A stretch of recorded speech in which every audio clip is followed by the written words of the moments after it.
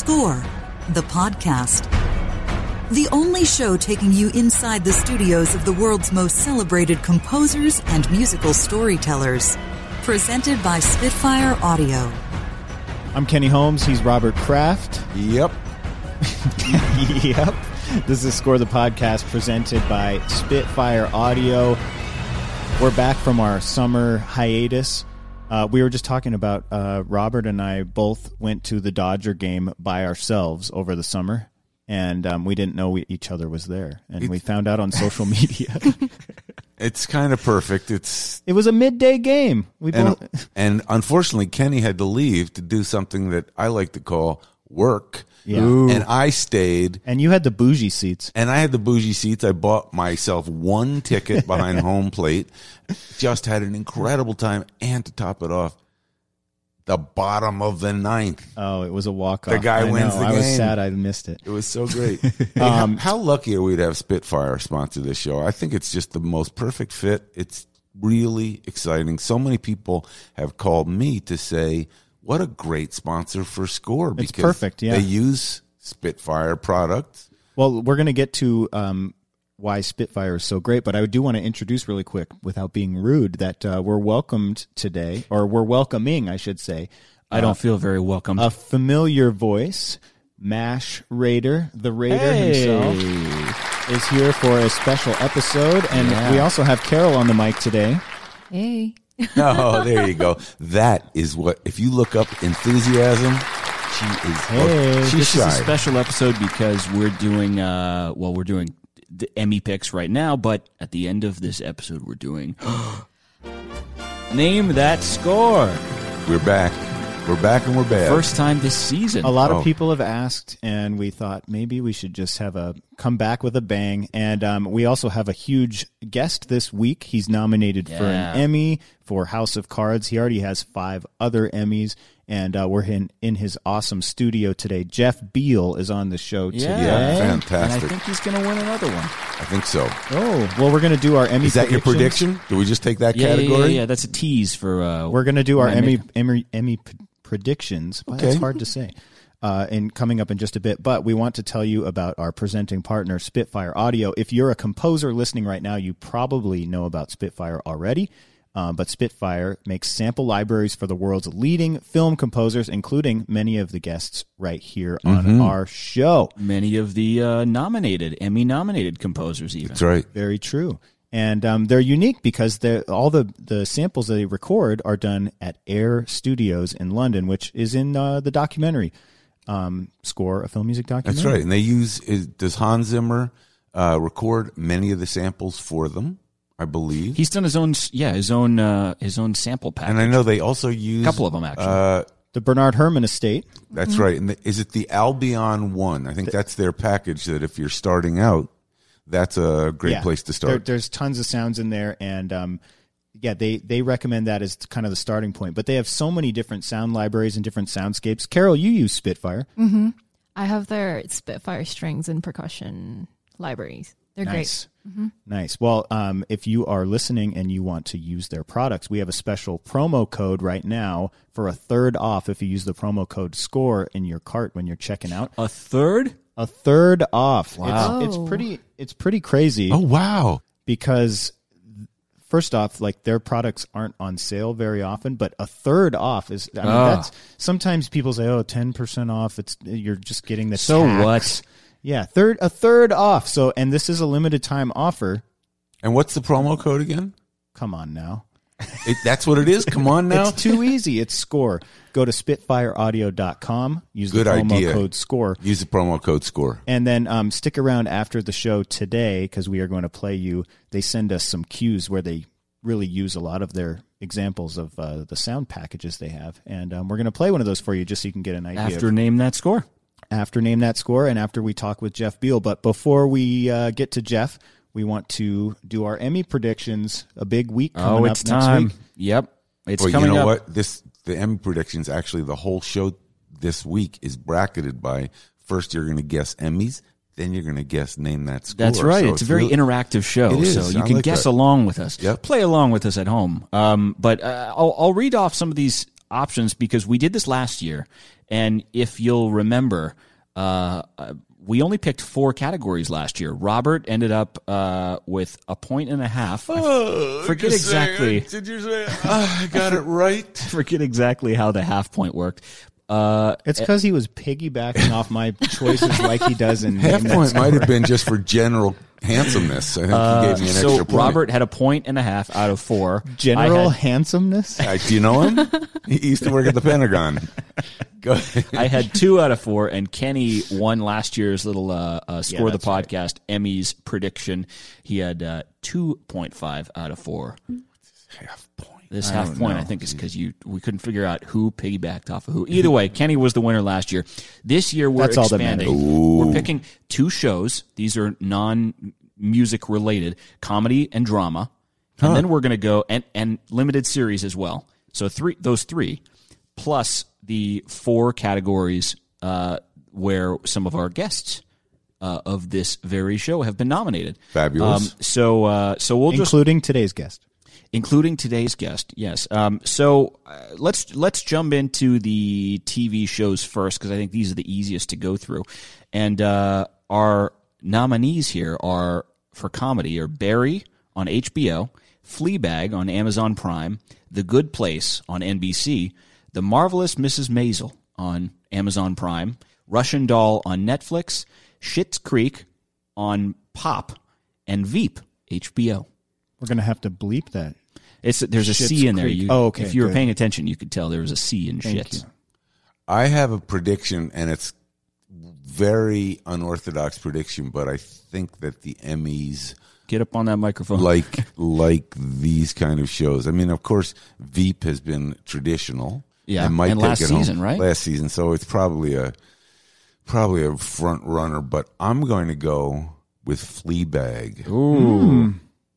That is a good. I've seen that show. Yeah. This season got great reviews. Kenny, what do you think? Because I'm a huge fan, and I think that a lot of the actors are going to win as well. I'm going to go with Barry. Oh, okay. Strong. Carol, what about you? What was it? Can you repeat it again? Barry, Fleabag, The Good Place, The Marvelous Mrs. Maisel, Russian Doll, Schitt's Creek, and Veep. These are just the comedies. I'm going to go with The Good Place. The Good Place. She's going network television. I'm going to go with Veep, which is, I think, probably a front runner since it's their last season. But Matt thinks all of his picks are front runners, by the way, on the drive over here. I'll have you know that I did place 2nd out of 3 last year, so I think I know what I'm talking about. Okay. Dramas, Better Call Saul, Bodyguard, Game of Thrones, Killing Eve, Ozark, Pose, Succession, This Is Us. Succession? Succession. That is a really hard category. Those are a lot of great shows. Can we go through those again? Because it just got better and better. I'm thinking I loved Ozark. I loved Succession. There's what Killing else Eve. is in there? Oh, Killing Eve. Loved it. Loved it. You know the name of the composer for Killing Eve? David Holmes. Oh, you're right. Also my dad's name. No relation, though. Okay, good to know. Too much information, but very good to know. Better Call Saul, Bodyguard, Game of Thrones, Killing Eve, Ozark, Pose, Succession, and This Is Us. Oh, it's a tough category. Pose, also amazing. And so I have to go with Killing Eve. Killing Eve. Oh, man. You stole mine. That was supposed to be. Carol's going with that too, okay? All right. Can I? Yeah. Okay. I'm going with Succession. I want to change my category, not only because I don't want to be on the same one as Carol because she'll win, and then I want to go with Succession. I want to be on the same one. Wait, you just stole. That's a half point. No, I just like it. You made your first picks. We're I'm moving on. Limited. We're writing in Can pen, not pencil. You're screwed. Darn. Third category here: limited series. Chernobyl on HBO, Escape at Dannemora on Showtime, Fozzie Verdon on FX, which I haven't seen yet, Sharp Objects on HBO, and When They See Us on Netflix. Oh, man. Such a tough category because it's going to come down to 2 of them in this category, both of which deserve to win. I hope it's a tie between Chernobyl and When They See Us. And I'd be hard. I'm going to say When They See Us. I'm going to go with Chernobyl. What? Carol. You both took my answers? You're going first on the next one. Okay. Well, I have to do When They See Us. I I watched it and I just can't. I remembered I texted you, Robert. I was like, That's right. I can't. I have to watch I always it thought again. Carol had and There's great, so much good stuff. I will in say, this. I didn't give my pick Oh. for drama. Better Call Saul is my pick for drama. Okay. Okay. Limited series, it's going to be Chernobyl. Come on, you guys. It's obviously going to be Chernobyl. Yeah. Did you pick comedy? Yes, Veep. Chernobyl, right. the comedy. It's a whole new All right, series. so those are the main shows out of the way. We have 4 categories for music now, and they are documentary, series, so that's drama and comedy together, then limited series, and then main title theme music. So we'll go into the documentary category first because there's a lot of strong documentaries. A couple of these are Netflix, but our options here for documentary are Free Solo. It's Marco Beltrami and Brandon Roberts. Game of Thrones, The Last Watch. This is the documentary they did after the week after the final episode by Hannah Peel. Hostile Planet, Benjamin Wallfish. Love Gilda, Miriam Cutler. Our Planet, Stephen Price. And RBG, Miriam Cutler. Carol. I'm going to go with Ben Wallfish. Hostile Planet. Oh, that's a good Love pick. that. Love it. Robert. What was the first one? Free Solo. That's me. Marco Beltrami, Free Solo. That's my vote. All right. And Kenny. Well, I'll stray away. I don't want to piggyback, so I'll take my man Stephen Price, member Our of Planet. friend of the show, Nice. Stephen Price, Friend of Strong the show. contender. I got to go Very with strong. Benjamin Wallfish. also friend of the show. Also Yeah. friend of the show. Wow. All right. Music. So 3 categories to go. Music in a series. This is the big composing award. So our nominees here, there's 5 of them. Barry, David Wingo. Game of Thrones, Ramin Djawadi. The Handmaid's Tale, Adam Taylor. Love it. House of Cards, Jeff Beal. Great. This Is Us, Siddhartha Khosla. I'm going to go with home field advantage here since we're sitting right in Many Rooms music among the House of Cards Emmys. Uh-huh. I'm going with Jeff Beal. Robert, you go first. Jeff Beal. Oh, what? This Oh, my He's going to take it goodness. home for House of Cards. You're playing footsie Okay, with me, I'm Robert. just- I know. It's I'll go with Okay, Ramin Ramin Djawadi. Ramin, yeah. Okay, that's a good. I'm the only one that came to this having written down my choices already, and I chose Jeff Beal. And then you guys get here, and you both say Jeff Beal. Exactly. So now I got to call an audible last minute. I'm going to say Adam Taylor, The Handmaid's Tale. Are you hearing this, Jeff? He just changed his mind. That's a strong contender. What did he say? No bribe for you. All right, music in a limited series. Our nominees here are Chernobyl, that's Hildur, just from a few episodes ago. Friend of the show. Escape at Dannemora, Edward Shearer. Good Omens, David Arnold. True Detective, T-Bone Burnett, and Kifis Siancha. And When They See Us, Chris Bowers. Robert Kraft. I'm splitting my vote half each. Chris Bowers and Hildur. You can't do that. Gudnadottir. Okay, then I'm He says so both. abstaining. I love them both, and I love both scores. You got to And pick one. There shouldn't be. Okay, then I'm picking somebody else. I think I'm picking Chris Bowers. Ooh. Okay. Hildur. Guthnadottir? Oh, Is that how you say That it? sounds. Gudnadottir. Guthnadottir. I'm going with Hildur as well. And I think really why I think that one is going to win is because of how much press it got for the unique Right. approach right. with her and Chris Watson. Chris Watson, who we just had on a bonus You know what episode. I'll say I don't know that that's necessarily the best use of music in any of these limited series, but it's the one that was the best storytelling. And ultimately, that's what a lot of composers will say this.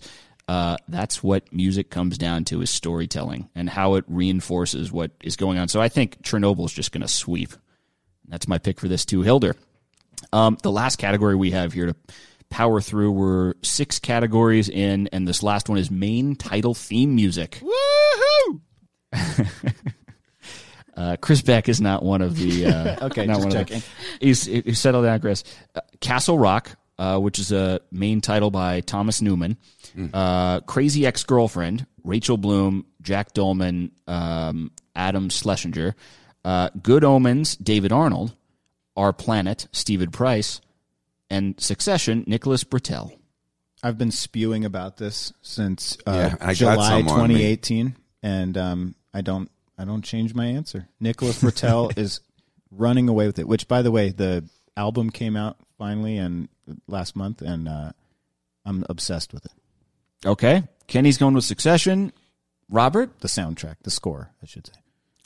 Nicholas Britell, Succession, the winner. All right, Carol, what do you think? Matt, why don't you go first? Okay. You're always going last. All right. My pick is Good Omens. David Arnold. It's a great opening theme. Nice. I'm going to go with Tom Newman for Castle Rock. Oh. That is a good theme. That show, I kind of lost interest after about 6 episodes, but I was really into it for a while. But the main title is great. And the music's awesome, too. Yeah. And I think he didn't score the show, though. Right. I don't think.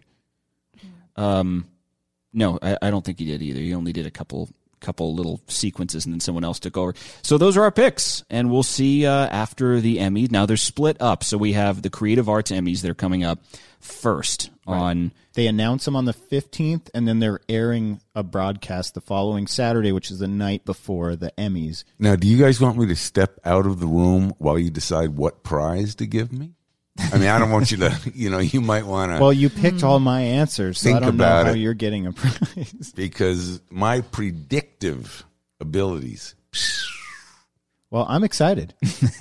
I'm excited for Robert to be wrong after that hubris that we just experienced. It's going to be so cool when you guys say, wow, how did he feels it. He gets all right, it. We're confident. Yep. Well, this is going to be fun. We're going to take a quick break, and when we come back, we're joined by Emmy nominee and 5-time Emmy winner, House of Cards composer. Maybe six. Jeff Beal's coming in right after the break.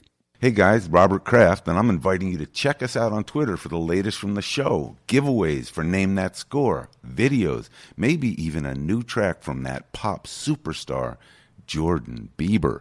Check out our handle on Twitter at Score the Podcast. When you need mealtime inspiration, it's worth shopping Kroger, where you'll find over 30,000 mouth-watering choices that excite your inner foodie. And no matter what tasty choice you make, you'll enjoy our everyday low prices, plus extra ways to save, like digital coupons worth over $600 each week. You can also save up to $1 off per gallon at the pump with fuel points. More savings and more inspiring flavors make shopping Kroger worth it every time. Kroger, fresh for everyone. Fuel restrictions apply. Hi, this is Giorgio Moroder. You're listening to Score the Podcast. And now back to the show. Welcome back to Score the Podcast, presented by Spitfire Audio. We're here inside Many Rooms Music Studios with our guest this week. He's currently Emmy nominated. He already has 5. Jeff Beal joining us on the show today. Jeff, thanks for Wow, thank you. And welcome to our studio audience as well. Mm-hmm. Now, that studio audience, I keep them They fill many rooms. I like that. They do. And it's expensive to keep them all fed, which drives up the price. That's of these most podcasts. of the budget of this show. But food it's worth and catering. And they were so excited to hear that you were coming on the show this week. It's my great pleasure to be here. Thanks for having me. So exciting time, and so we're about a week out from the show. Are the nerves cranking? I mean, an award show is manufactured suspense, but you sit in that audience waiting for your name to be called or not called, and I've had both experiences. And you get a little excited. It's fun, I bet. Do you feel that you're a lock this year? No. Oh, I think so. Come on, Game of Thrones. Listen, Game of Thrones. Ramin, don't you think he has enough? He's got. Listen, I would love if I win, it will be really special because I'm so proud of the legacy of this music and the way we had our show was so uncomfortable that it would really be nice to have the last thing that happens relating to me and this music to be something so great. And that might happen. So we'll see. Biggest question. From your lips. Do you have your tuxedo ready to rock? I have a new one. My wife bought me. This is a funny story. As a side, about I did a lot of this younger in my career, but about the past 4 or 5 years, I've been really active doing commissions and concert pieces, which has been really fun. And also the other stuff which we know about, which is the live to picture things. I had a House of Cards and concert thing. But long story short, I had this piece commissioned by the royal family of Qatar for their new beautiful museum, and so I was there conducting, and it was it was a total black tie affair, and it was like all the people from the art world, Jeff Koons and all these people, and it was really fun. So I have a new tuxedo that I'm going to be rocking this year. Yeah, I think that when you win, the first thing you should say is, "Aren't I styling?" Okay, I think that's it. Yeah, can you say that first? I didn't know you had a live to picture House of Cards. How do you do a TV? That's a great question. Episode, not a whole film. Yeah, I mean, it's in a sense easier with the film. You strip out the music and it's also a whole 90-minute concert or 2-hour concert. It was actually really fun because, and I haven't seen Ramin Show. I hope to see it. He's going to do Game of Thrones at the Hollywood Bowl this fall, I believe. But basically, it's much more of like an assemblage of the show, and it's not linear. But I created what I call the House of Cards Symphony. And it's 10 movements. We split it up into 2 halves, and they're around different themes. There's a movement called Russia, which tells with their whole big Russia storyline in season 3. There's obviously a big Frank and Claire movement. There's dignity and all these things. So, and for those movements, I would collate some of the themes that I thought were really representative of that theme or that idea in the show. And then I'm a little geeky. You can see from my studio, there's not a lot of people running around. I run all this equipment when I can. And so I actually did all the video editing too. After I'd created the symphony, I took each movement and I had in my mind what I thought the visual choreography would be. So I created the visual choreography based on clips. Some of these clips would have dialogue, some of them wouldn't have dialogue, which was fun because, again, it's a concert. So I'm very proud of this concert, and I hope I can do it again someday. Maybe enough time will pass that I can reinvent it or do the final version of it that includes the final season. But it was really fun because, we premiered it at the Kennedy Center about 3 years ago. I conducted it at the Concertgebouw. So if I've told you that this show for a streaming network, which at the time I thought, who's even going to watch this? That I told you this show for a streaming network took me to so many amazing places in my life. And it really connected me back to my first love, being a jazz trumpet player and a musician. My favorite part of my job is when I get together with an orchestra and make that music. To me, that's like, it's the magical part of the experience. But I realized I missed the communal part of it. We're so lucky we sit in our dark rooms and millions of people hear what we do. But that energy you get from actually being in a room in a concert hall and having an audience respond to you and feeling them in the room, that's just a thrill. And I'm really loving that. I have a question about something you just said, which is the editing of the clips. Because I occasionally teach perspiring film music students at different colleges and different extension schools that are interested in it. I'll go teach. And one of the things I use, and I may owe you a royalty, we can discuss this afterwards, is the House of Cards intro sequence.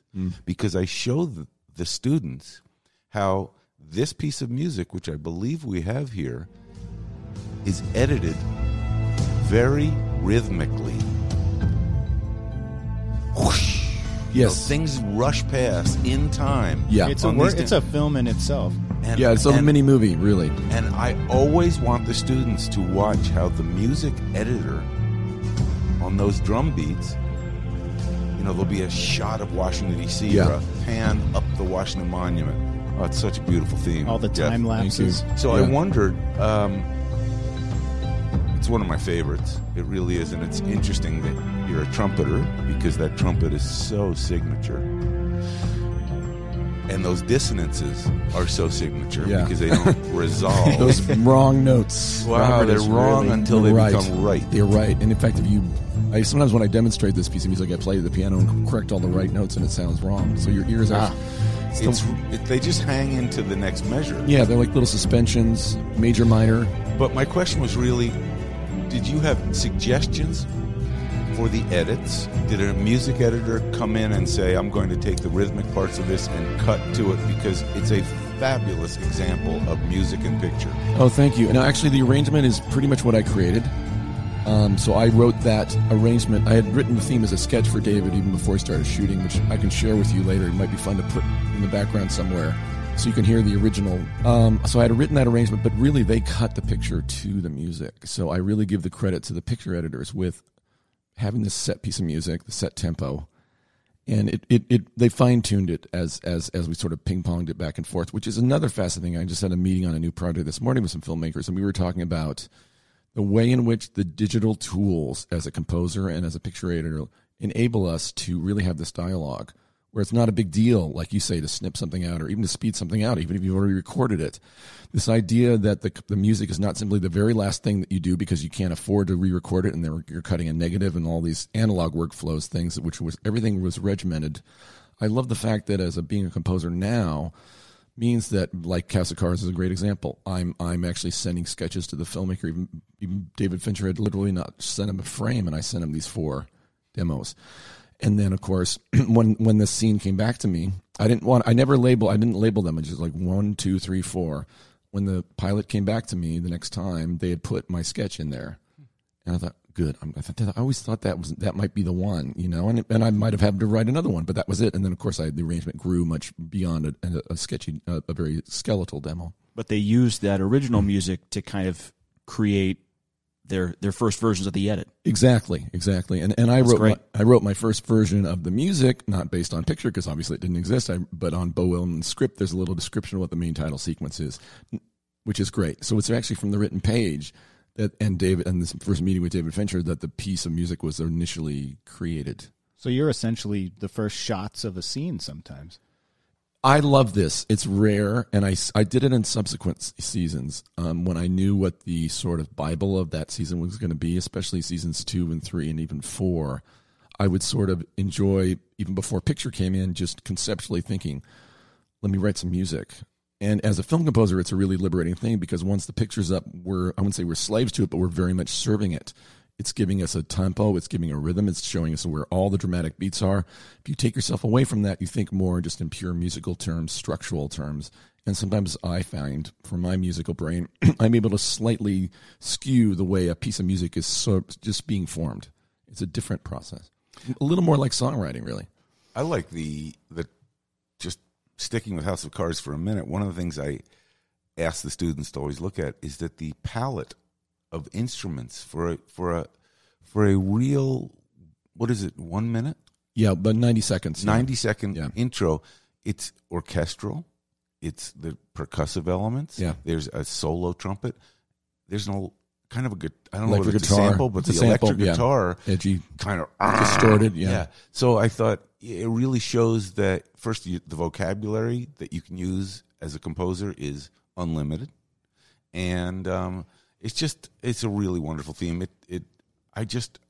I hope you'll remember the little people when you win. I'm curious when you were creating this, because there's a ton of shows based in DC and on politics, and you're known for these smaller sounds. You don't use the big orchestras. Yeah. Is it like you stick to kind of the more of the chamber orchestra? Yeah, I think it's a personal preference. I was never a fan, and of course I have not been. They don't call me for the big $100 million Marvel movies. Maybe they will someday, but my brand and my talents have seemed to found their home in these sort of character-driven, actor-driven, or story-driven pieces. They're big or small screen, but they're a little more chambery in terms of their feeling. House of Cards is a great example. I mean, really, it's 6 or 7 lead actors, not a lot of visual candy, a lot of people talking. And then the story happens on this metaphorical Shakespearean level, where a lot of what's really interesting about that's going on, you're never seeing it visually. It's theater of the mind in a way. It's almost like a radio play. I mean, Beau Willim's writing has this wonderful sense of poetry to it. So that's probably one aspect. I did have a lot of fun. Unfortunately, the film net went nowhere, but I did really fun. Last year, I did this film for George Gallo about the guys who started the bodybuilding movement, the Weider brothers, I think is their name, called Bigger. And that one, I really got to go whole hog, especially in the main title. I got to write sort of my Bill Conti Rocky theme, which was really fun because I love that. I did a documentary about the Boston Marathon. I recorded with the Boston Symphony, so occasionally I can kind of I go for a little more sweep. But I think it's almost like throwing everything at the screen. I think it's a little more. I think I've differentiated my own musical instincts and impulses through more specific choices and more chamber is a good word, whatever you call that thing. It's even funny because I'm doing a lot of orchestral commissions now, and a lot of the orchestra writing I'm doing, I tend not to think of a piece for a 100-piece orchestra. I think of it more for like a chamber size symphony. It's so interesting and lovely that you maybe found, it's like a sculptor who finds a certain material, even if they can do huge pieces, they like a certain kind of piece. And I wonder if, first of all, of course, the orchestral part, I imagine at Eastman, where you went, yes, you learned the orchestral elements, yeah, even though you were a jazzer. I was, although you couldn't major in jazz, so I was really a classical trumpet major at Eastman. Fantastic. You hear actually the classical trumpet in House of Cards, of course. Absolutely. And I always liked, I heard one thing you said, you mentioned it today a little bit, but you said that the collaboration of a composer with the other collaborators on the film, the writer, director, was like a jazz band. Absolutely. And I've never heard that. And I kind of love it that you improvise and listen to the other players. Absolutely. It's all about listening. And that was really, my gateway drug into music was I started on trumpet at a very young age. But when I started improvising, I was like, oh my God, this is it. This is the magic. It's spontaneous creativity. We're listening, we're reacting. And that's so much what film is. Cinema is this intensely collaborative form where what you're doing as a member of that band is totally dependent and responsive to everybody else in the room.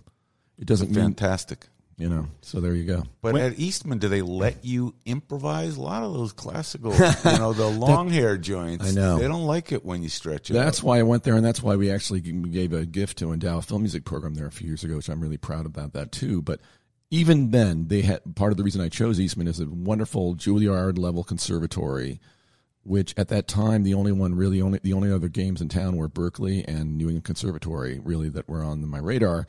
But Eastman also had this wonderful jazz program, and this guy Ray Wright, who ran it, who used to be the head arranger and composer at Radio City Music Hall, and I said I just felt like based on other players I knew, like the Eastman place to go, so that's where I ended up. Did you do both simultaneously, jazz and I did. Classic? I never didn't get credit for it, but basically I had a 4-year program where I did classical trumpet as a major. I played in all the jazz bands, Eastman Jazz Ensemble. I wrote for them all the time, starting with freshman year. I actually did a semester as a double comp major with Christopher Rouse, wonderful composer. Yeah. Interestingly enough, in that first year at Eastman, I felt like this is too much. I can't do 3. I can do 2 well, and I was much more pulled like a magnet to what Ray Wright was into, which was the studio arranging, studio orchestra, big band, and film music. I thought that feels like a little more like where I'm going right now. And at the time, this is the mid '80s. Concert music was sort of in this ghetto of post-serialism, very formal. And I felt like the concert music has opened up way much more. I mean, we've got John Adams and Philip Glass, and tonality has re-entered the concert hall. But at the time, I felt like the kind of instincts I had as a concert composer were not going to flourish in the department that was the Eastman Composition Department of 1985. It's actually a nice moral to the story because Christopher Rouse, I know he was really heartbroken when I said, I can't do this. And we're good friends. I'm actually going to give a master class for him at Juilliard next month. And it's nice to reconnect with those people. There's some other people. John Corigliano was a huge champion and encourager of me to when I said, I'm thinking about writing some concert music. He goes, yeah, you should do that, So part of the validation I felt, and it's indicative of what's happened to the film music world, is people are this artificial wall between high art and low art is beautifully disappearing, which I think it should never have existed in the first place. And the only arbiter should be is how excellent is it, how great is it. If you write really good music, well then you should be able to write for a concert hall or a film score or whatever. And of course, I'm sure many people on your show have said this. Well, if Mozart and Beethoven and Brahms and Mahler were living around now, what would they be doing? Probably some of that day would be involved writing film scores. Gustav Mahler does Iron Man. I was just going to say, that. When you got out of conservatory, when did you start shifting into film scoring? Was there something that pushed you over, or did you realize that there wasn't a career there for you in concerts, or what was it was more about the trumpet at that age. So I never had aspirations for a concert composing career. I did have aspirations maybe for a media music career, which at that time was really, we didn't have something called media. It was film and TV, really, right? This is like 1989 when I grew up, when I graduated, or no, I'm sorry, 1985, 86. But I was really a jazz trumpet player. I mean, I traded solos with Marcellus in my senior year on the Eastman stage, and we like shredded, you know. I mean, I was like really a hot jazz trumpet player. So the other idea was like, I'm just going to be like try to be a solo artist. And I did do that for several years. I made several jazz trumpet records for Island Records and then Triloka. Concurrently with that, ironically enough, in the town of Rochester, New York, which is not a big town, but this was the mid-'80s, which was the first wonderful blooming of independent film. Like you had guys like Jim Jarmusch and all these filmmakers making indie film, and it was like and so through those people I actually met these guys who were making their first little indie movie. They raised the money in upstate New York called Cheap Shots, starring Louis Zorich, and that was my first film. It took a few years for them to get the money raised, but by the time my wife and I were living in San Francisco and Joan was with the San Francisco Opera Chorus, this film came in, and so I wrote my first theme, and I remember sitting on a dub stage hearing the film score, and it's like, this is really cool. I love this. It was like, this is it. It's everything and you know what it is? It's storytelling.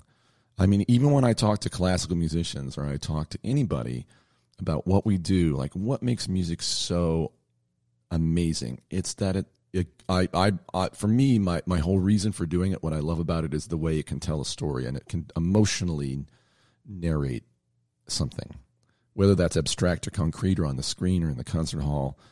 That nonverbal, magical, mystical language, I think it actually connects back way to our ancient roots as hominoids, whatever we were. You know what I mean? Yeah. It's the old men in the cave with the campfire and the cave paintings. It's like, it's that first instinct for communication, and music is just this magical art form. Did you seek that out, though? Was this, these guys found out you were a musician? You're like, hey, I'll score your film, and then all of a sudden you fell in love with it and moved forward? I was very lucky, and as I said before, you know, by my senior year at Eastman, again, this is all non-credited, but I took Ray Wright's film scoring class, and I really loved that, and I did some student films for my student recital. So there was a guy there who was a graduate of the school, Ned Corman, who's still a dear friend and was really one of the first mentors who sort of said, hey, kid, do this, do that. And he commissioned some of my first music. First piece of published music was a big band chart I wrote for him. And nice credit to him as he introduced me to these guys, knowing what my skill set was and my Cheap Shots? Cheap Shots. Guys? Yeah. And they were from Rochester? Yes, they were. Yeah. But that's there's I think a leap here that it's almost, the first leap is from 0 to 1. Okay, you've got a film. Yeah. Now you're in San Francisco with one indie film out. Yeah. How do you become Jeff Beal from there? Yeah. He was already Jeff Beal. Well, I know. Right. Jeff Beal, the Jeff composer. Beal, we all know. It was, it's funny. I answered some questions for Leonard Slatkin, who conducted a piece of mine last couple months ago, and one of the questions was for this book that he's doing was, did you ever think of giving up? And the answer was yes. A couple times. This is not an easy business to get started, and when you're starting out, the amount of self-confidence you have that it's even a viable thing to create is really sort of irrational. And thank God for the insanity of youth, because if we were older and wiser, nobody would do it, right? But you kind of follow the breadcrumbs, and that's what I've always done. There's always a great grand plan if you look at it in the rearview mirror, but living forward, it's improvised. Everything's an improvisation, I mean, I happened to be in San Francisco. My wife got a job at the San Francisco Opera Chorus. There was a guy there who had a TV show for NBC called Unsolved Mysteries, and I heard that he was looking for ghostwriters. So I just said, hey, Gary, and he became another great friend and mentor, and I got to have wrote some TV music.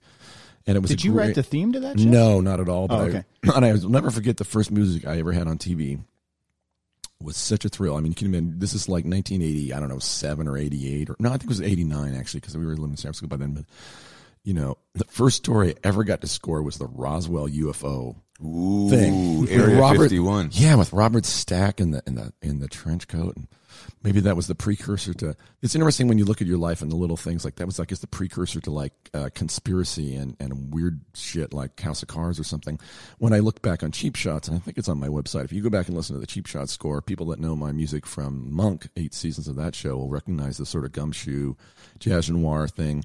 One of my most favorite evolutions and accidents happened through the time in San Francisco is that I became really good friends with John Patitucci, a wonderful jazz bass player. The best.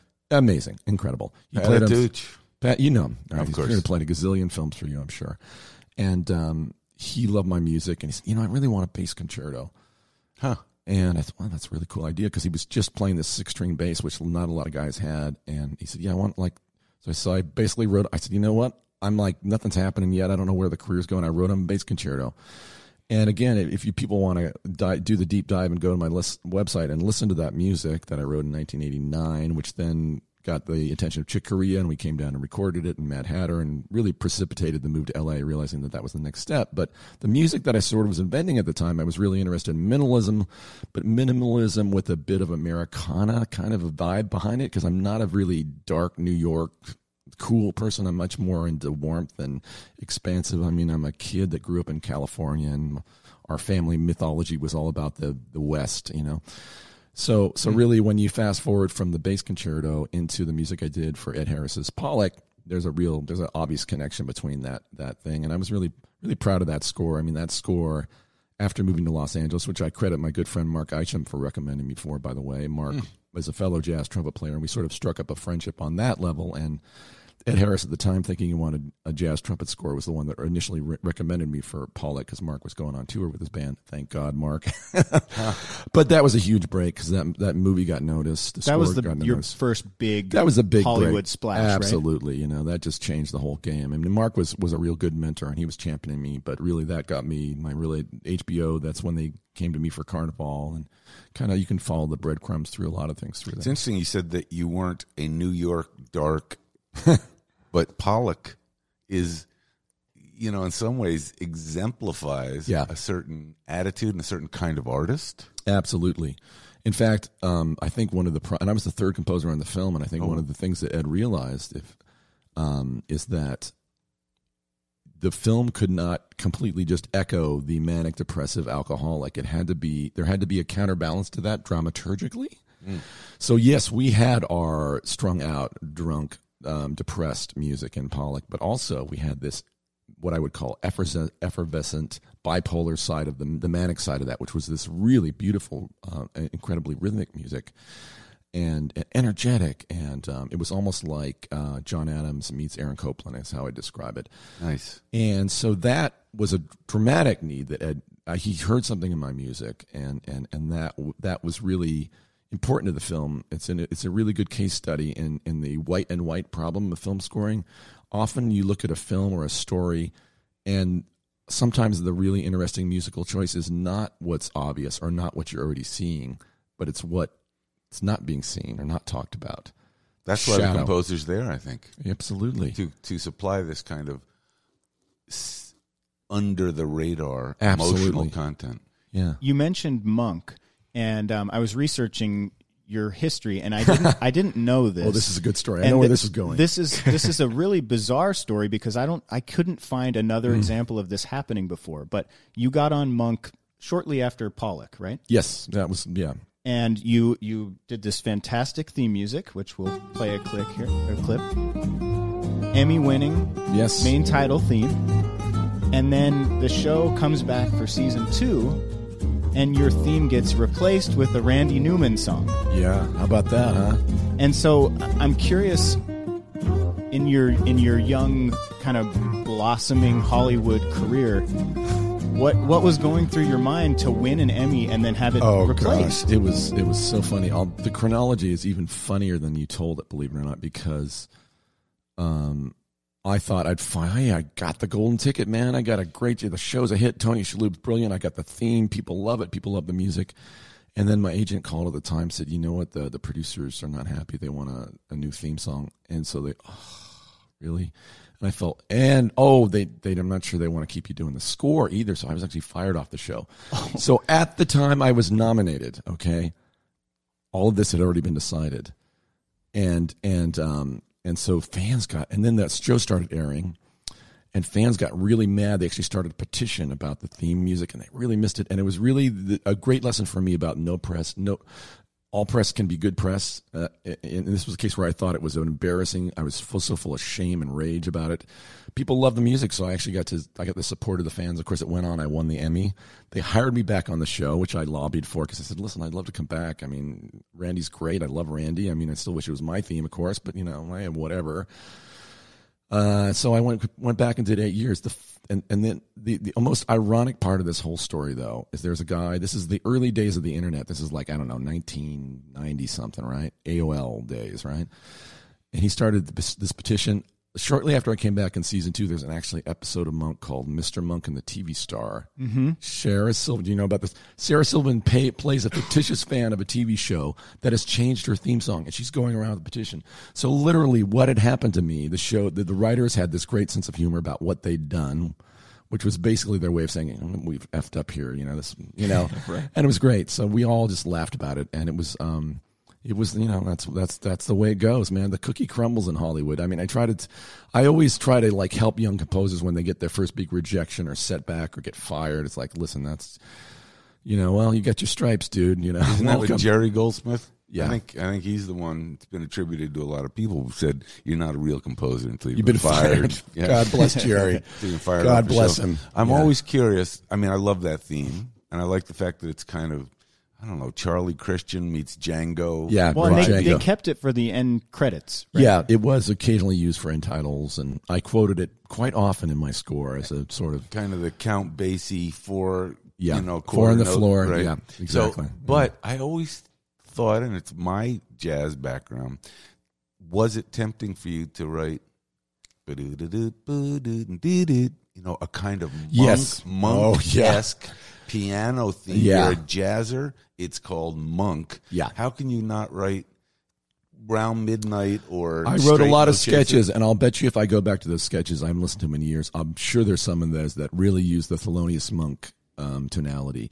And the irony is that even though it never got bought as the theme music, the temp was some sort of Django thing, and I just finally said, okay, let me write my version of that, and made it my own, of course. But in the underscore, I used a lot of that. So really the underscore was where I got to do the whole tone, MJQ, Modern Jazz Quartet, kind of Gumshoe. Yeah. That's where all that went. And it was great. It was a great inside joke, of course, for musicians. Yeah. Let's take a break. Yeah, we'll take a break. We're going to come back and talk documentaries, and we're also going to play Name That Score, The Return with Matt Schrader here today. Oh, wow. I'm going to fail. I know I'm going to fail. Is that why the crowds have gathered outside the studio? Yeah, it's been crazy. Because they've heard that Name That Score. See, hear the audience right now. See how excited they are? Yeah.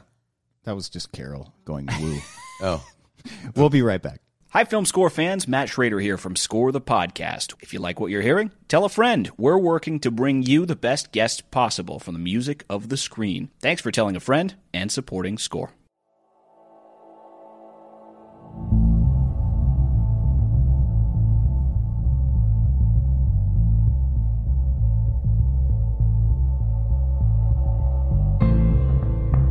Welcome back to Score the Podcast, presented by Spitfire Audio. And Jeff mentioned his sketch of the House of Cards theme, and we didn't want to wait, so we got it during the break. So you're hearing, how early was this? This was, I guess, a couple months before David started shooting the first episode. And I had met with him. We had a great meeting. I'd worked with him once on a Super Bowl commercial. My agent called me after I got back from the meeting. David would love to get some music before he starts shooting. And I also thought this is probably like me a little audition, which I was fine with. It's like, listen, it's David Fincher, man. It's like, want to be happy, So I wrote 4 things, and this was one of them, which you probably recognize. This file is called Sketch 2. Was there a Sketch 1? There is, and I don't like to name them when I give them to somebody, because I don't like to even give them a word to tell them what this, which was somebody like David Fincher, Right. Let him pick. He's David Fincher. He's very musically literate. So it's actually that piano right there. Yeah, it's an awesome demo, and of course you hear where it goes to and all the fabulousness of. But the tempo's there and the vibe is there, and then it very just similar. Gets better. I can't think of a higher compliment, frankly, than David Fincher electing. That's an advanced chord. I was thinking about the darkness of the show. I'd read 4 scripts, so I love the fact that this wasn't really inspired by the printed page. Those are some graduate department chords. Is this the first time? PG-13 harmony, huh? Is this the first time the public is hearing this? Yes, I've shared it in a few. Newsflash, a few master classes, but this is the first time it's been released in the wild. Fincher's. I think this is now a kind of combination That was the remix. Should I get my trumpet out and play along too? Oh, please. Okay. I think we'll do that later. That Fincher's selection of music for films. Yeah, he's brilliant. I had the great privilege of working with him on Fight Club, and he came to me and said, "I want to use the Dust Brothers." Yeah. To which I said, "No, really, You're out of your mind, what composer do you want to use for your movie?" Yeah. And he said, "Let's go visit the Dust Brothers together. I think they should score this movie." And I was nervous because, of course, you were. That They're not film composers, right? Yeah, right. Yeah. My gig was to get film composers with great credits to do major motion pictures. And this is a picture with Brad Pitt and Ed Norton and hello. Meatloaf, Helena Bonham Carter, and a big movie with David Fincher. And the Dust Brothers, I don't think they'd scored a film. And yet, P.S., I won't tell you all the intricacies, but the score is remarkable. It's super interesting. And David Fincher was right. Cut to Social Network. Yeah. He says, "I want to try Trent Reznor." Yeah, bingo. And I thought, boy, once again, we're at that place. But now it's Fincher knows what he's doing, what he listens to. Trust and he him. also has I don't know if he did it with House of Cards, but certainly on Fight Club. And I know that Trent has talked a lot about Social Network, how David would have big suites of music recorded. Right. Put your lips on the thing, and then it'll work. There's a beautiful reverb in this room, but go ahead and get up on the mic. David would have big yards worth of music recorded that he could then select from, as opposed to doing a kind of QE approach. Go right to so that film composers he chose for his vibe, for the vibe that he wanted his film to have. What was your experience like working with him? Well, I came to David right after The Social Network, and I think they had just done The Girl with the Dragon Cat Tattoo, which is also I think why I love that score even better. Trent and Atticus as well. That's a great score, even better than I liked as much or more than The Social Network. So I knew that David liked to work this way. So for me, I thought this is really fun. I mean, again, here's the jazz musician in me. I like this. Like, let's play. So that's. That demo you just heard was that first little thing of like, okay, I'll just send David some music that he's used to doing that with Trent Reznor. And so that was really fun for me, as opposed to having a filmmaker say, okay, here's the scenes, right, 1, 2, 3, 4.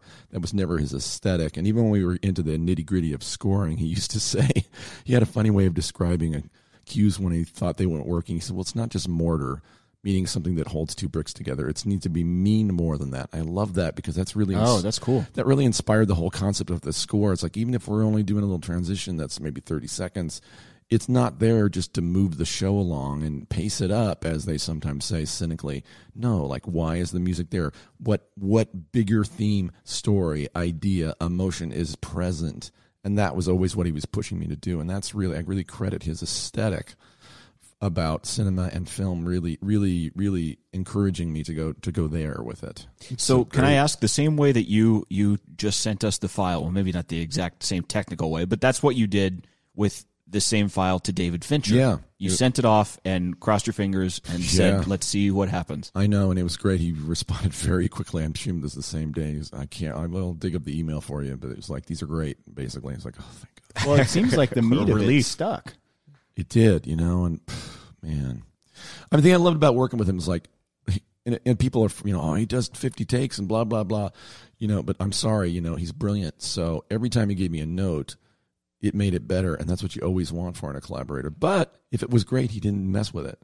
And that's also what you want in a collaborator. Mm-hmm. A collaborator who's smart, who makes you better, challenges you, but also gets out of your way. Look at my company here, Kenny and Matt. I mean, you're with the best. It levels my game up. And I think that your being the choice after Trent Reznor leads me to believe that there may be a kind of Jeff Beal 9 Inch Nails tour in the future. Let's do that. I'm ready for that.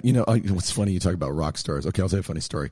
I was just on the National Mall in Washington, D.C. with my wife, and I've done these really cool sort of events, big outdoor projection projects, and 59 Productions was commissioned by the Smithsonian Air and Space Museum to commemorate the 50-year anniversary of the Apollo mission. And this is on YouTube. I encourage people to go watch it because it's really beautiful. It's called Go for the Moon.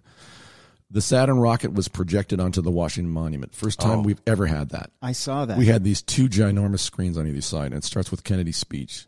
And I'm sitting out on the mall with a couple 100,000 people literally hearing my music blaring and seeing people cheering. And I joked to my Joan, I said to my wife, okay, this is about as close as I'm ever going to get to be a rock star. But it's really, you know what it is? It's that communal. Let's do the tour. I'm into the tour. That's why I like concerts because... And I think even millennials get this with their phones and everything. It's like, I think part of the reasons concerts are becoming popular, film music concerts are becoming popular, is that it's the humans. We have this human, inborn, mystical, spiritual need to collectively gather in a room and do something together, as opposed to this, looking at your phone. So, I think that's something that's why I'm 56, like I don't want to wait till I'm 75 to I'm going to do concerts now and burnish my legacy. It's like, no, I'm in the middle of my career. I'm going to do it now because it's important and it connects me. Also makes me a better composer. I think it makes me better when I come back to film and it's not just another gig and another set of cues I got to write. I have this experience of being out in the world. Definitely playing live always man teaches you things about what the audience feels, how they respond. So we wanted to get to your documentaries. Since Blackfish in 2013, you've scored close to 20 docs. Good Lord, is it that many? That's a lot. And I'm just wondering when the transition occurred where you got drawn to documentaries, or was it just kind of you did one and another documentary filmmaker was like, hey, we want you too? It's a little bit of they found me, I didn't find them, and law of attraction, but I believe in that. I believe when people see you and they like what you do in a space, that means it's probably a good home for you, and it's been a great home for me. And I love documentaries. I also think, going back to something I was saying earlier about my brand or what I'm known for, you go to Sundance with a documentary. I've been there many, many times with many films, and I've been there many times. Like I'm sure the year I was there with Blackfish and had Blackfish, I would ask people, what are you seeing? What do you like at this festival? Whether it's at South by Southwest or Sundance or Tribeca, 9 times out of 10, that person, whoever they were, a stranger, somebody new, they'd say it's a documentary. So I think when we look at cinema today, I think it is simply one of the most creative, exciting areas of filmmaking right now. I mean, technology has lowered the bar to entry. So really you don't have a gazillion bucks to make a documentary. So the ones that are good, that make it out into the world, the only thing that can stand a documentary up, and there's filmmaking involved, but you've got to have a great story. And so any documentary that's recommended to you as a good documentary, that's going to be a really great story because there's not CGI or something else to make it work. And it's real. And I know a documentary. Yep. I think there's a documentary out there that is as special, as unique, and as important. Yes. I think it's called Score. The Story of Film Composers. A film music documentary. Which, absolutely. When we do Score 2, Jeff, we're going to have you include this little bit about how important documentaries are. I would be honored. I look at your list of documentaries and realize... Have you seen those films? I've seen so many of them.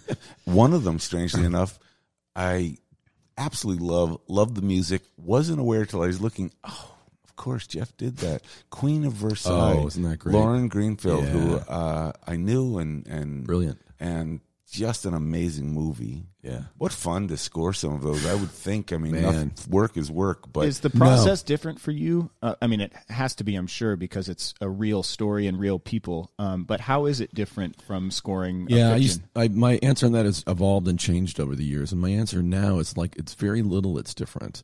The only thing that's different is that the same thing if you write a fictional film. As a composer, you never want to manipulate an audience with the music, even if it's fiction. What makes good fiction is you believe it's real. There's an area of suspended disbelief, right? Should we wait for that to... Sorry. He's getting a documentary job call. Yeah. Offer. It's another filmmaker's 5. This is the time of year when all the films that want to get into Sundance are called. Look, you can see my agent. You can see on the pad, it says Trent Reznor. Maybe you should answer on speaker and we can get a breaking news. No, it's not. Job. Trent Reznor saying, I can't lead the band for the fall tour. Oh, God bless you, man. Thank you. I always love U2, too. I was like, what if U2 had it? Sorry. No message on that one. Dang. Yeah.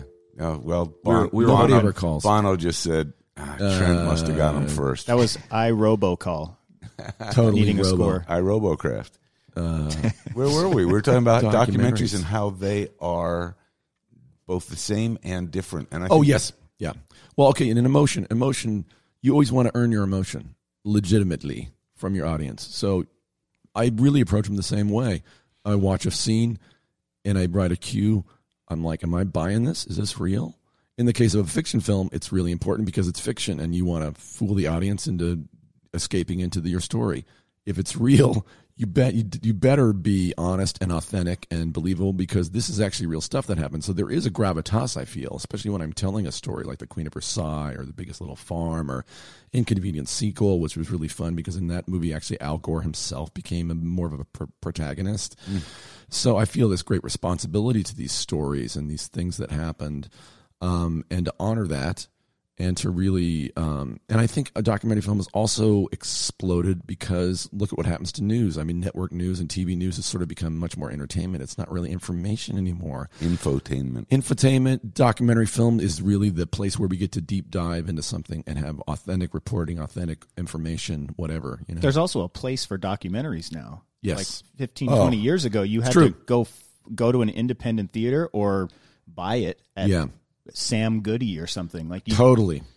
I credit Michael Moore with this a lot because I think a lot of his films like Fahrenheit 9/11 and Bowling for Columbine. Like he was one of the first documentary filmmakers. One who broke through commercially. His films became very popular, and you could go see them in a theater. This is before Netflix and Amazon and everything. But also he was expansive cinematically. I think part of the reasons his films did well is he wasn't afraid to use music. He used music in a very cinematic way. Sometimes they were composed, but often he'd license Thomas Newman cues or whoever. And you really felt when you were sitting in the movie watching a Michael Moore film, like, oh, this is a movie. I'm like in it. I think you're right. I hadn't really credited him. I always thought that a lot of the credit for documentaries becoming popular was Rob Reiner. That documentary on the band Spinal Tap was an incredible documentary. That is just brilliant. That band deserves so much credit. They should have won more Grammys. They should have, and I keep waiting for them to. They're in the Hall of Shame, right? Are they in the Hall of Shame? I think Rob did an incredible job. I did a movie with Rob Reiner, and one of the great joys of my life was having him sitting right out there in front of the orchestra in the brass section and saying, "Can you make it go to 11?" And I could have died right then.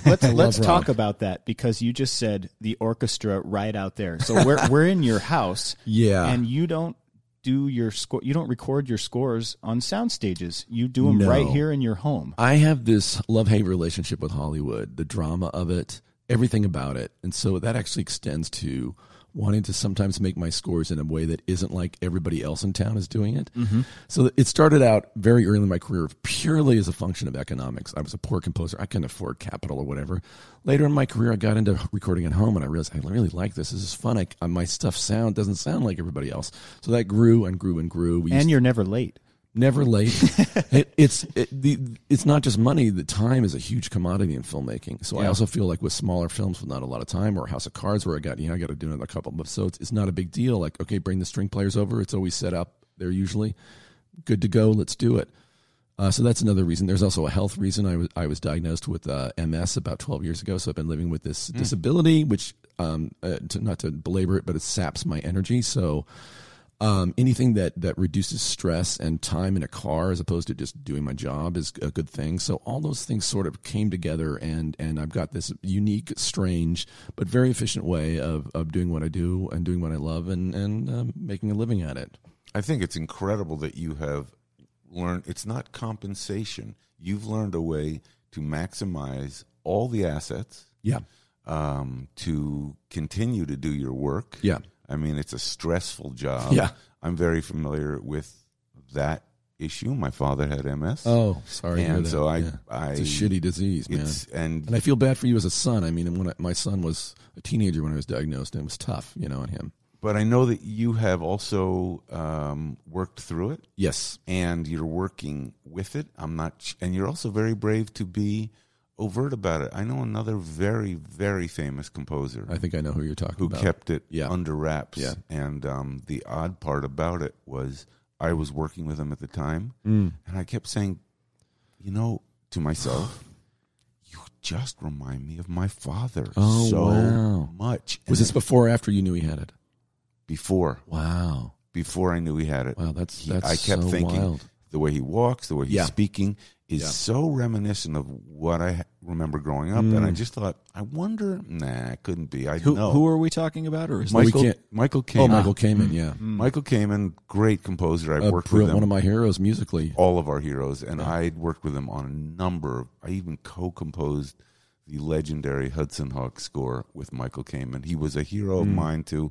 All the diehards, Lethal Weapon, Brazil. It's just brilliant. Incredible guy. And stress can trigger the symptoms of MS. So how is it that you somehow are having an opposite effect on this, where you're in one of the most stressful jobs, and there's signs of improvement there that I was reading? Or? Well, I'm stable, thank God. And there's a certain amount of luck in this, and my wife has become a huge advocate and researcher, and I've had some procedures done. I do all the traditional stuff. We do the nutrition.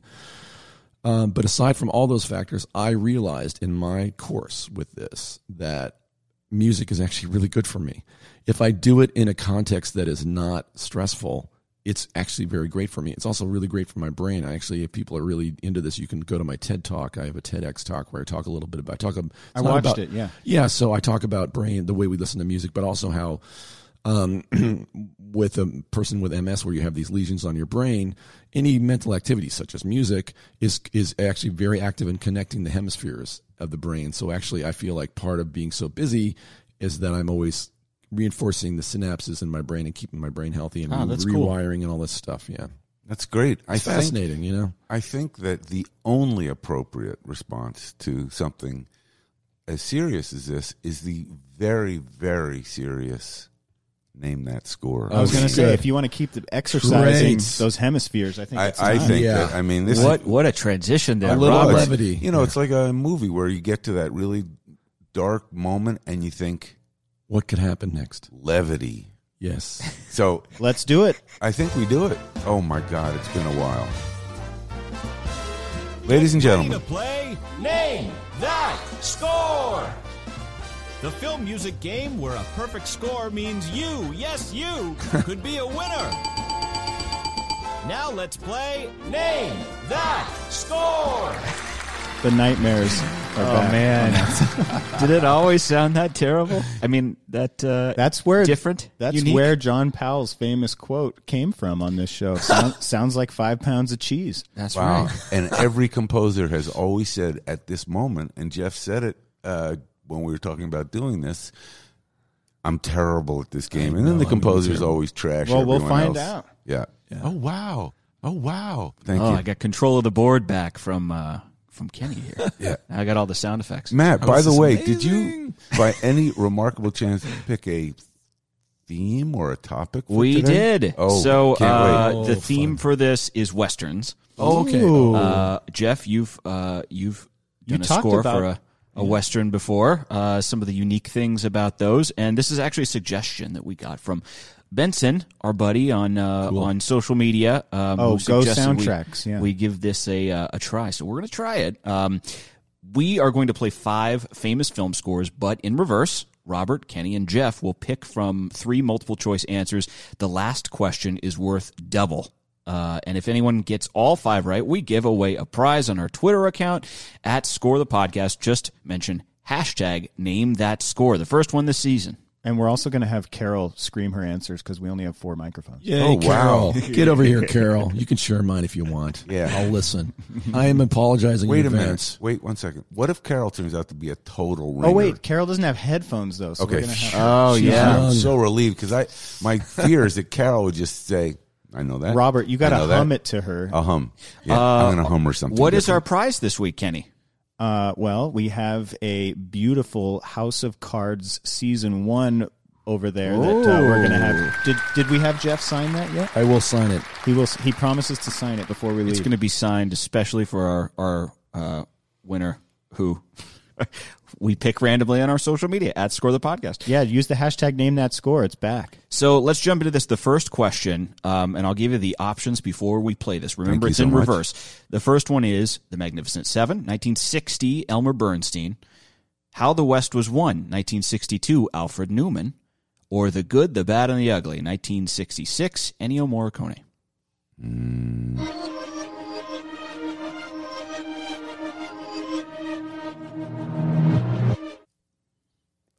Kenny may, I think there's a light bulb there. Again, options here: Magnificent Seven, Elmer Bernstein, How the West Was Won, Alfred Newman, The Good, the Bad, and the Ugly, Ennio Morricone. Let's let Robert go first. Robert, what do you... Darn. I like to draft off everyone else's answers. Yeah, good for you. I have an idea, which is, first of all, it's not Ennio, because that is a very distinct sound. We all know Good, Bad, and the Ugly. So it has to be one of those two incredible composers, Elmer or Alfred. And since, it's so hard, I'm going with Elmer because I'm in an Elmer frame of mind. Okay. Elmer Bernstein, whatever the movie was. Kenny. I'm also going with Elmer Bernstein. And what do you think, Jeff? I thought about Elmer. Can I hear it one more time? Sure. Got it queued up. All right, this is out of the box. I'm going to go. It could probably is Elmer. I'm going to go with Alfred just for fun because I feel like the sound of the recording sounds old, really old, soundstagey, mono-y to me. All right, so we have. Somebody got it. Two people got it. Jeff, unfortunately missed that first one. This one is Elmer Bernstein, The Magnificent Seven. Here's the theme forwards. It is such a great theme. Beautiful. And it could be Alfred. It's got that, it's very distinct.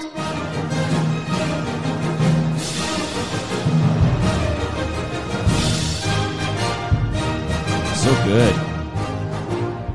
Matt, you left that part out. That part I would have recognized. Matt, it was a little too Matt iconic is mean. He could have played that, and we'd all knocked it down. It's okay. All right, moving on to this is what he does, question number 2. I love it. Classic Westerns. So these are, let's see, 1969's The Reivers, John Williams. Butch Cassidy and the Sundance Kid, 1969, Burt Bacharach. And Silverado, 1985, Bruce Broughton.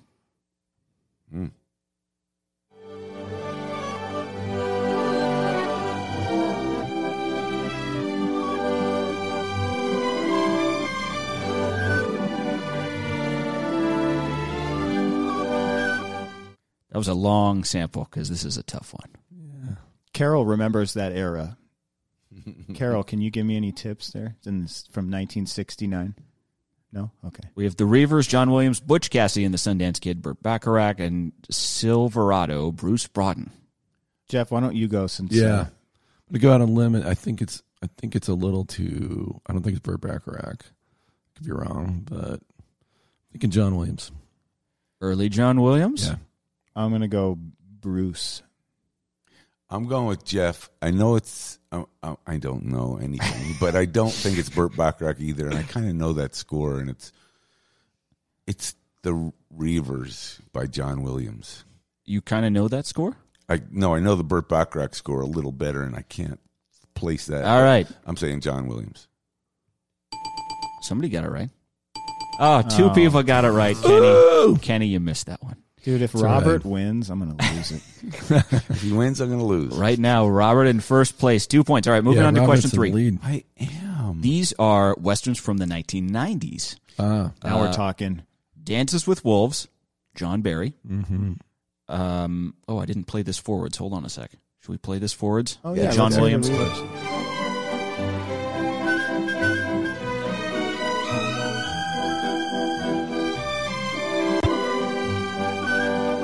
I don't think the stutter was in the original.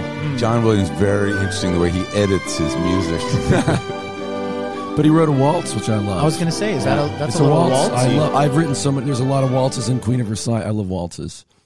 That's fantastic. Is that the score that Spielberg heard? Yeah. That's the one he noticed him on. And he said, hey, doing this movie Sugarland Express. This guy must be 80 years old. Doing this movie. Yeah, exactly. All right, so question 3. These are 1990s Westerns. First one, Dances with Wolves, 1990, John Barry. Wyatt Earp, 1994, James Newton Howard. And Tombstone, 1993, Bruce Broughton again. Wow.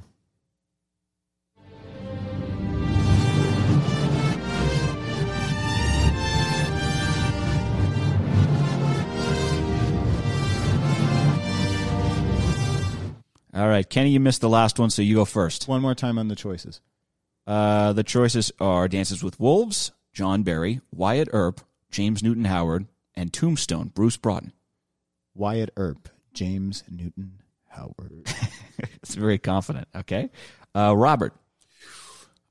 It's clearly a I don't know situation. So I'm going to say, I was going to say Wyatt Earp, but I think just because you said it, I have to go John Barry.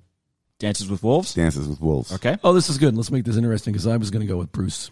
Ooh. So there we go. We got a 3-fer. It's going to break this tie, although Robert's still in the lead. So only one person got it right. And it's Jeff. Oh, it's Jeff. man. Oh, my there's the God. audience. All right, let's hear this forward. That's when it gets exciting, when everyone picks I mean, the one. excitement here, I'm just... I like how Matt says one person got it right. Thank you. Of course. You're welcome. yeah, boy, Based thanks on for that. just probability. This puts Jeff in first place. He's tied with Robert. Oh, I'm tied for first place. Tied, with okay. Robert. and So- I'm sinking. Tiebreaker. And Kenny's dropping. Yep, you better. Tiebreaker. Here it is forwards.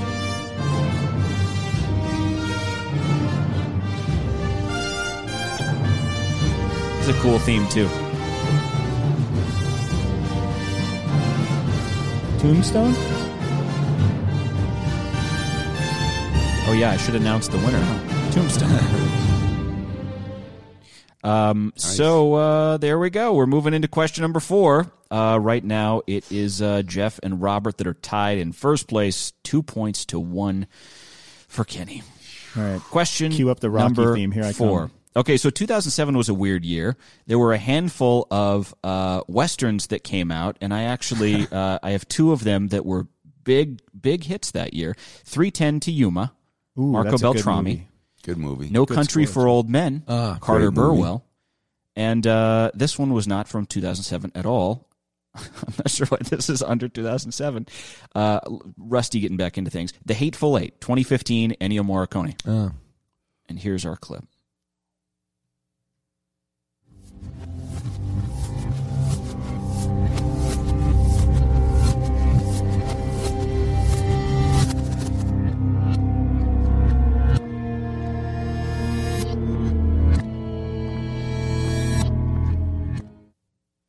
All right, our options again: No Country for Old Men, Robert's 3:10 got to his hands Yuma, up. The Hateful Eight. Robert has his hands up. Volunteer. What do you to go say, Robert? first. I'm not okay. What do you got, man? No Country for Old Men, I'm going with. I don't Okay. know. Yeah, I just feel that. Kenny, are you going to draft off of that? No. I got to make a bold move here. Good. Make your mark. No Country, Make your 3:10 to mark. Yuma, The Hateful Eight. I'm going Marco Beltrami, 3:10 to Yuma. Okay. Jeff? Nobody took my guess, which is Ennio. Just because of the Oh, that's the other one I wanted to pick. Dissonant. Obviously. Dissonant and weird. All right, I'm going to see if anyone can recognize this forwards. Everyone picked a different answer, so somebody's right. Suspense. Oh, damn it.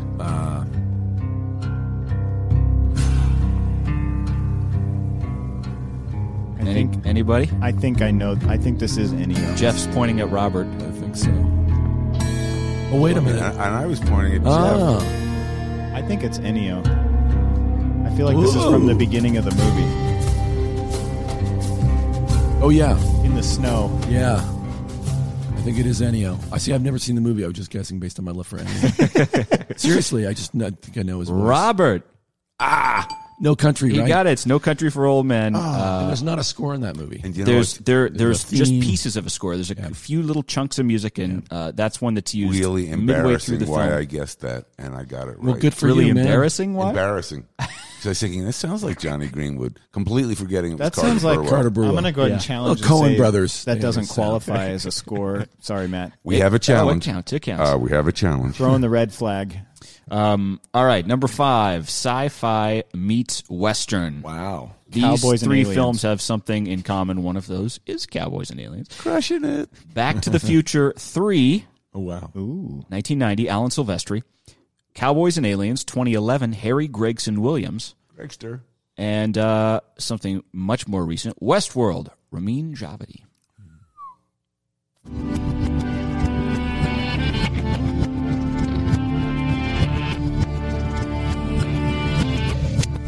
Oh, I know it.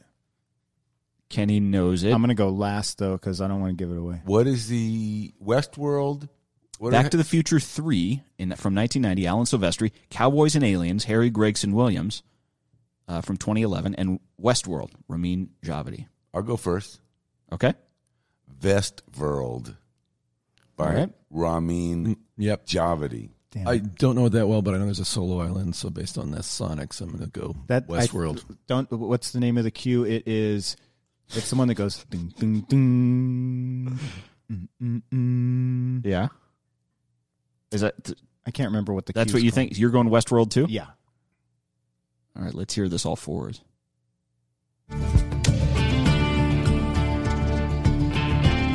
Ooh. Oh, maybe not.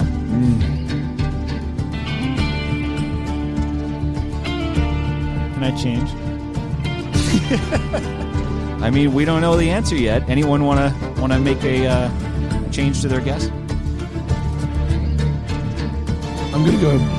I would like to go back. I'm going to go to Harry Gregson. Same. Sounds media venturous to me. I'm moving. I'm staying. Yes. Robert's staying. Oh, it's Harry Gregson Williams. Yeah. Dude. Nice. Wait. All right. They're pulling themselves back into the game. All right. So now let's get an updated score. Can I check with the refs? Are you allowed to change your answer in the middle of a... Hey, come on, man. Your question wasn't even a real score. It was a chunk of a score. And remember, our last question is worth double. That's okay, right. So what is our current score? So our current score is Kenny has 3. How did that happen? Because he just got a 2 to tie it up. Robert also has 3. Yes. And Jeff has 4. Oh shoot! Wow. Was that an extra? That last one was worth more points or something? The fifth, you're just crushing it. The fifth one is worth extra points. Worth double. I do have a tiebreaker question, and since we do have a tie, even though it's for second place, I guess we might as well use this. These are Western comedies. Ooh, fun. Maybe the most famous one, I played this before I was ready. Blazing Saddles, 1974. John Morris. Three Amigos, 1986. Elmer Bernstein and Randy Newman. Oh, wow, fun. And 2014's A Million Ways to Die in the West, Joel McNeely. Oh, wow.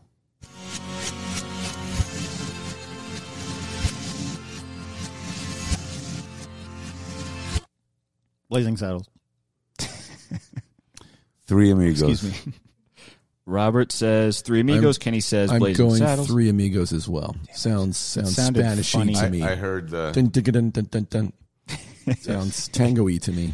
Wow. See, you started this game saying you didn't know that any of these. Hey, and this is fun. Well, you come didn't out, realize you even win the bonus round. The backwards thing is fun, man.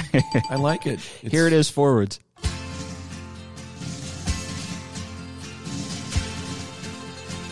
This movie's still hilarious, too. One for each other and all for one. Three brave amigos are we.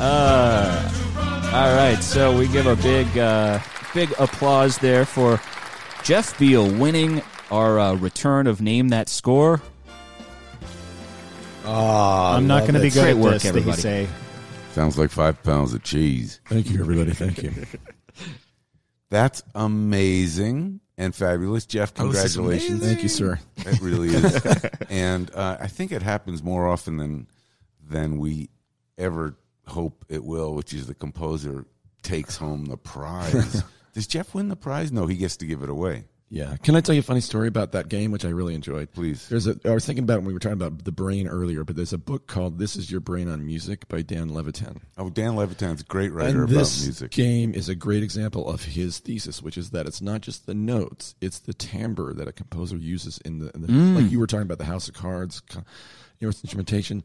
Yes, we pick a series of notes, but also a huge choice we make is the way we put the notes together, the sounds, just the physical sounds, and it's like painting. It's that thing. And great composers like Ennio or whoever, they have an imprint.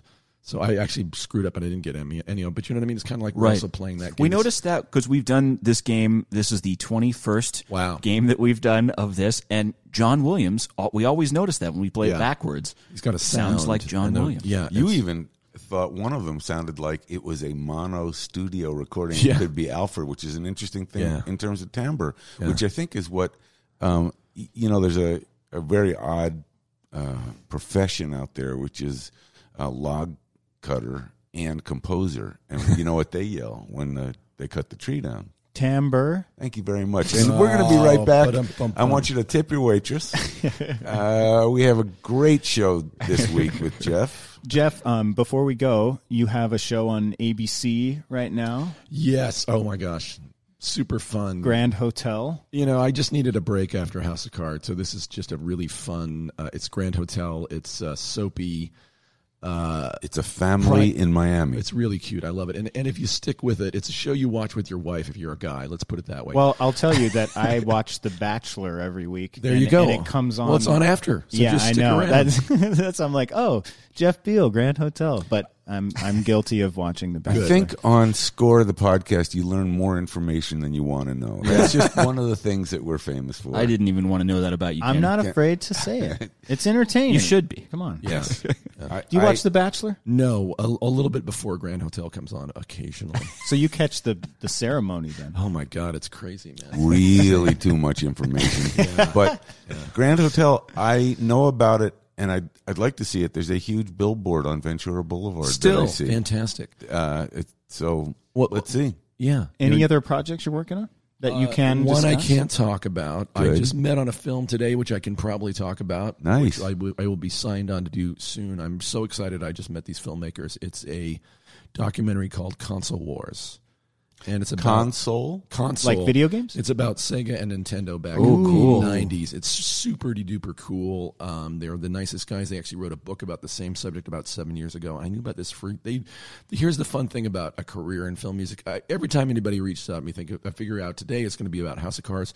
These guys who are about 30, in their 30s, I would say, it was Monk. That was the reason they wanted to hire me. So you just never know. Well, That's once cool. your music's out there, and I wonder, I guess we'll have to wait to see if there's some sounds that come from those games that Yes, could be. And we themes. talked about that. The whole 8-bit sort of fun electronic thing.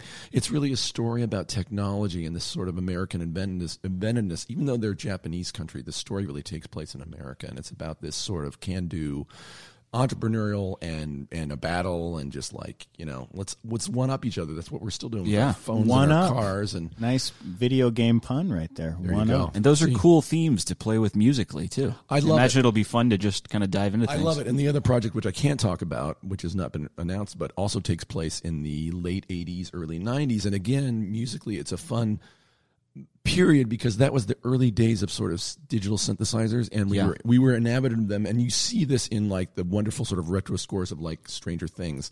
Sure. There was sort of an unabashed embracing of the technology as like the new shiny thing, which is so fun. It seems very quaint when we sort of go back there and dive into that world a little bit. What's so odd is it doesn't feel like it's that long ago, and yet it kind of is starting to become a generation ago. I know. That's like because we're old guys. That's exactly right. We're old And speaking of old guys, I think Kenny's about to wrap up the show for us. Speaking of old guys, Let me tell you kids something. Jeff, we want to thank you so much for taking time to chat with us. Thank you so much. This has been Score the Podcast presented by Spitfire Audio. And a reminder, stick around after our ending of the show here. We're going to play you a little clip, an example of how you can elevate your music from Spitfire Audio.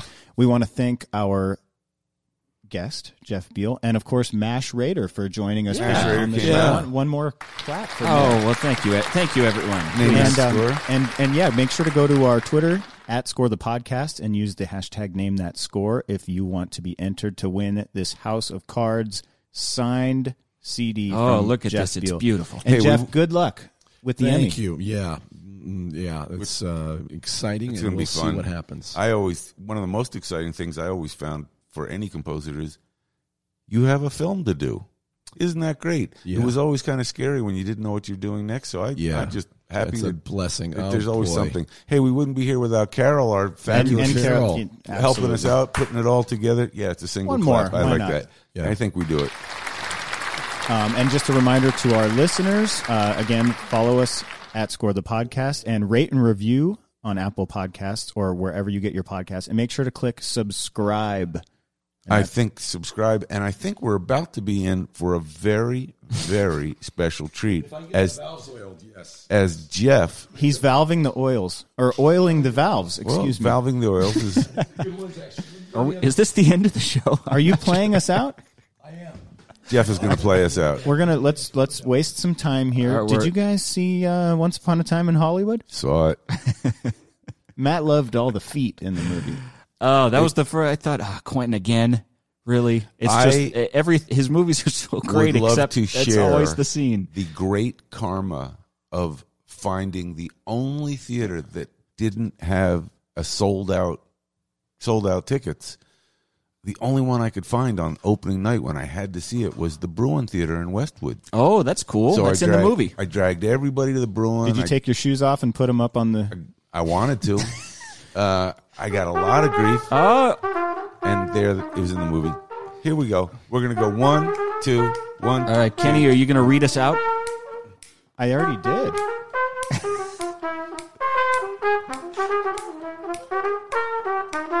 Let's also mention you can find Jeff on Twitter at JBealMusic. At JBealMusic.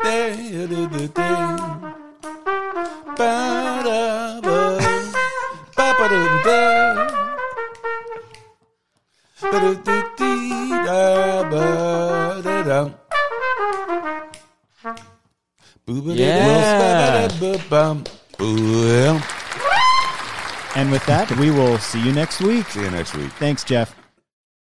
Hey, Score fans, we're so excited for the support of Spitfire Audio. They collaborate with people like Hans Zimmer and the Bernard Herrmann Estate to build sample libraries that elevate your music. You're about to hear a musical demo of what that sounds like. And as an exclusive to our fabulous listeners, Spitfire Audio is offering 1/3 off any product they sell if you use the promo code SCORE. Oh, wow. That's me. Just go to SpitfireAudio.com and check out their selection. And remember, this offer is exclusive to Score the Podcast listeners, so take advantage of the deal. It's a limited time offer. Again, 1/3 off with the promo code SCORE. Here's a quick example of what some of the sounds sound like.